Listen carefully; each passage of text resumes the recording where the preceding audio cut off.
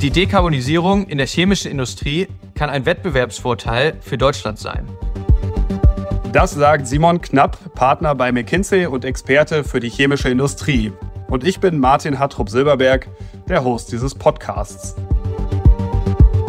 Simon, du hast mit einigen Kolleginnen und Kollegen vor kurzem eine Studie zusammen rausgebracht. Wie kann die chemische Industrie noch nachhaltiger werden? Da gehen wir gleich natürlich im Detail drauf ein. Aber ich würde dich zu Anfang ganz gerne bitten, einmal, dass du die Rolle der chemischen Industrie in unserer Wirtschaft überhaupt mal einmal kurz skizzierst. Wie wichtig ist die chemische Industrie? Ja, vielen Dank für die Einladung, Martin. Das mache ich sehr gerne. Die chemische Industrie hat eine ganz erhebliche Bedeutung für die deutsche Industrie.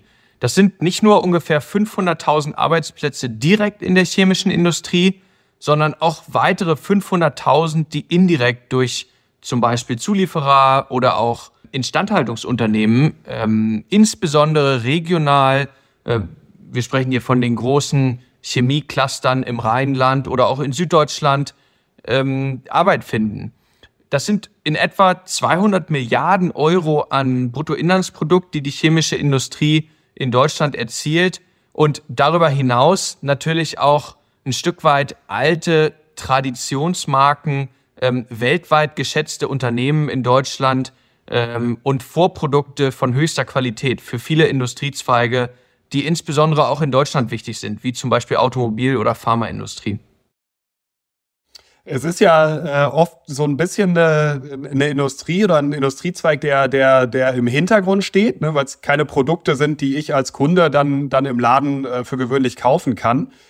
Jetzt hast du die Bedeutung skizziert. Jetzt habt ihr euch in dem Artikel angeschaut, wie sieht es denn bei der Nachhaltigkeit und bei den Emissionen aus? Also welche Rolle spielt da die chemische Industrie für den CO2-Footprint zum Beispiel Deutschlands? Kannst du da uns einmal durchführen? Ja, da muss man tatsächlich sagen, dass die chemische Industrie einen sehr großen Anteil an den klimaschädlichen Gasen, die in Deutschland ausgestoßen werden, haben. Insbesondere natürlich CO2, wobei da auch noch andere Klimagase eine Rolle spielen. Aber wenn wir uns auf CO2 konzentrieren, dann sind das circa 40 Millionen Tonnen pro Jahr, die in der chemischen Industrie ausgestoßen werden. Und das sind 5% vom gesamten deutschen Ausstoß. Und im internationalen Vergleich ist das sogar ein höherer Prozentsatz als in anderen Ländern.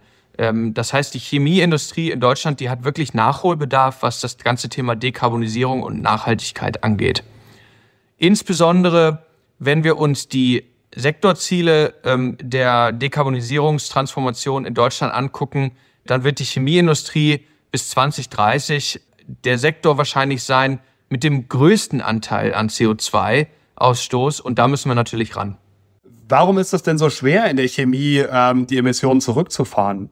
Ja, die chemische Industrie ist eine sogenannte Hard-to-Abate-Industrie.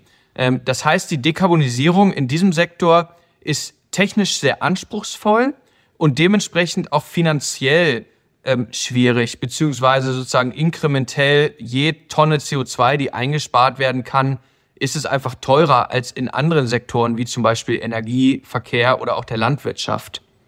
Das liegt vor allem daran, dass in den Industrien, die ich gerade genannt habe, die fossilen Brennstoffe im Wesentlichen als Energiequelle genutzt werden und dementsprechend auch relativ einfach substituiert werden können. In der Chemie allerdings wird ein nicht unerheblicher Teil der fossilen Energieträger auch als Produkt, als Vorprodukt beziehungsweise als Prozessgas, also zum Beispiel Reduktionsmittel eingesetzt. Und die Alternativen hierfür sind entweder synthetisch hergestellte Kohlenwasserstoffe als Ausgangsmaterialien oder aber andere Reduktionsmittel, wie zum Beispiel grüner Wasserstoff. Und das ist beides aktuell noch extrem teuer in der Herstellung. Gibt es denn schon erste Ansätze, wo man konkret diese Hebel zieht? Und kannst du da Beispiele nennen? Ja, die gute Nachricht ist, es gibt trotzdem viele Möglichkeiten, insgesamt gut die Hälfte der Emissionen mit heute schon zur Verfügung stehenden Technologien und attraktiven Business Cases bis 2030 zu reduzieren. Und insbesondere haben wir uns in unserer Analyse 4 Hebel angeschaut. Das ist zum einen das ganze Thema Dampferzeugung. Chemische Reaktionen benötigen große Mengen Wärme, meist in Form von Dampf. Ein Großteil dieser Energie wird in Deutschland nach wie vor aus Kohle erzeugt. Traditionell der einfachste und günstigste Weg, industriellen Dampf zu erzeugen. Inzwischen gibt es allerdings kostengünstige Alternativen zur Dampferzeugung, wie zum Beispiel elektrische Dampferzeugung, Biomasseanlagen oder auch thermische Speicher. Zum Zweiten haben wir das ganze Thema Wärmeintegration. Da mag man es kaum glauben, aber in der Vergangenheit und tatsächlich bis heute wird ein Großteil der benötigten Energie in der Chemieindustrie als Abwärme einfach verschenkt.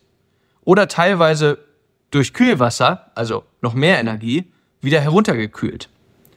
Neuartige Technologien erlauben es uns, mit Hilfe von Wärmetauschern und einem sogenannten digitalen Zwilling Wärmequellen und Wärmesenken auf einem Chemiepark miteinander zu verknüpfen, sodass wir Abwärme intelligent nutzen können und als Speisewärme für einen weiteren nachfolgenden Prozess nutzen können. Das ist konzeptionell relativ einfach. Der Teufel liegt da im Detail, weil wir eben stets verstehen müssen, okay, welchen Prozess, sprich welche Abwärme können wir eigentlich mit welchem Wärmebedarf verknüpfen und wie kriegen wir schlussendlich die Kalorien am Ende des Tages von A nach B mit Hilfe eines physischen Energieträgers. Das geht aber und da arbeiten viele Chemieunternehmen aktiv dran. Der dritte Hebel ist der Energieeinkauf. Während Chemieunternehmen einen Großteil der Energie selber produzieren, verkaufen sie natürlich auch große Mengen Strom ein. Traditionell, genau wie du und ich, Martin, gibt es dort einen Energieversorger und der hat einen bestimmten Energiemix mit einem bestimmten CO2-Fußabdruck. Jetzt können industrielle Chemieunternehmen sich allerdings durch sogenannte PPAs, also Power Purchase Agreements, Grünstrom sichern, der ohne CO2-Fußabdruck auskommt und dementsprechend durch relativ einfache vertragliche Konstrukte einen Großteil ihrer Emissionen reduzieren. Und das vierte und letzte Thema, was wir uns angeguckt haben, ist Energieeffizienz. Das sind in Anführungszeichen traditionelle Hebel.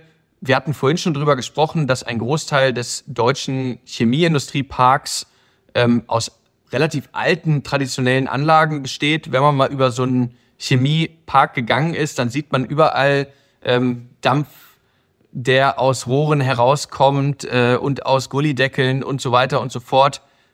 Das heißt, sich systematisch und konsequent sämtliche Wärmebalancen anzuschauen und Energiebalancen und wirklich die eingesetzte Primärenergie bestmöglich zu nutzen.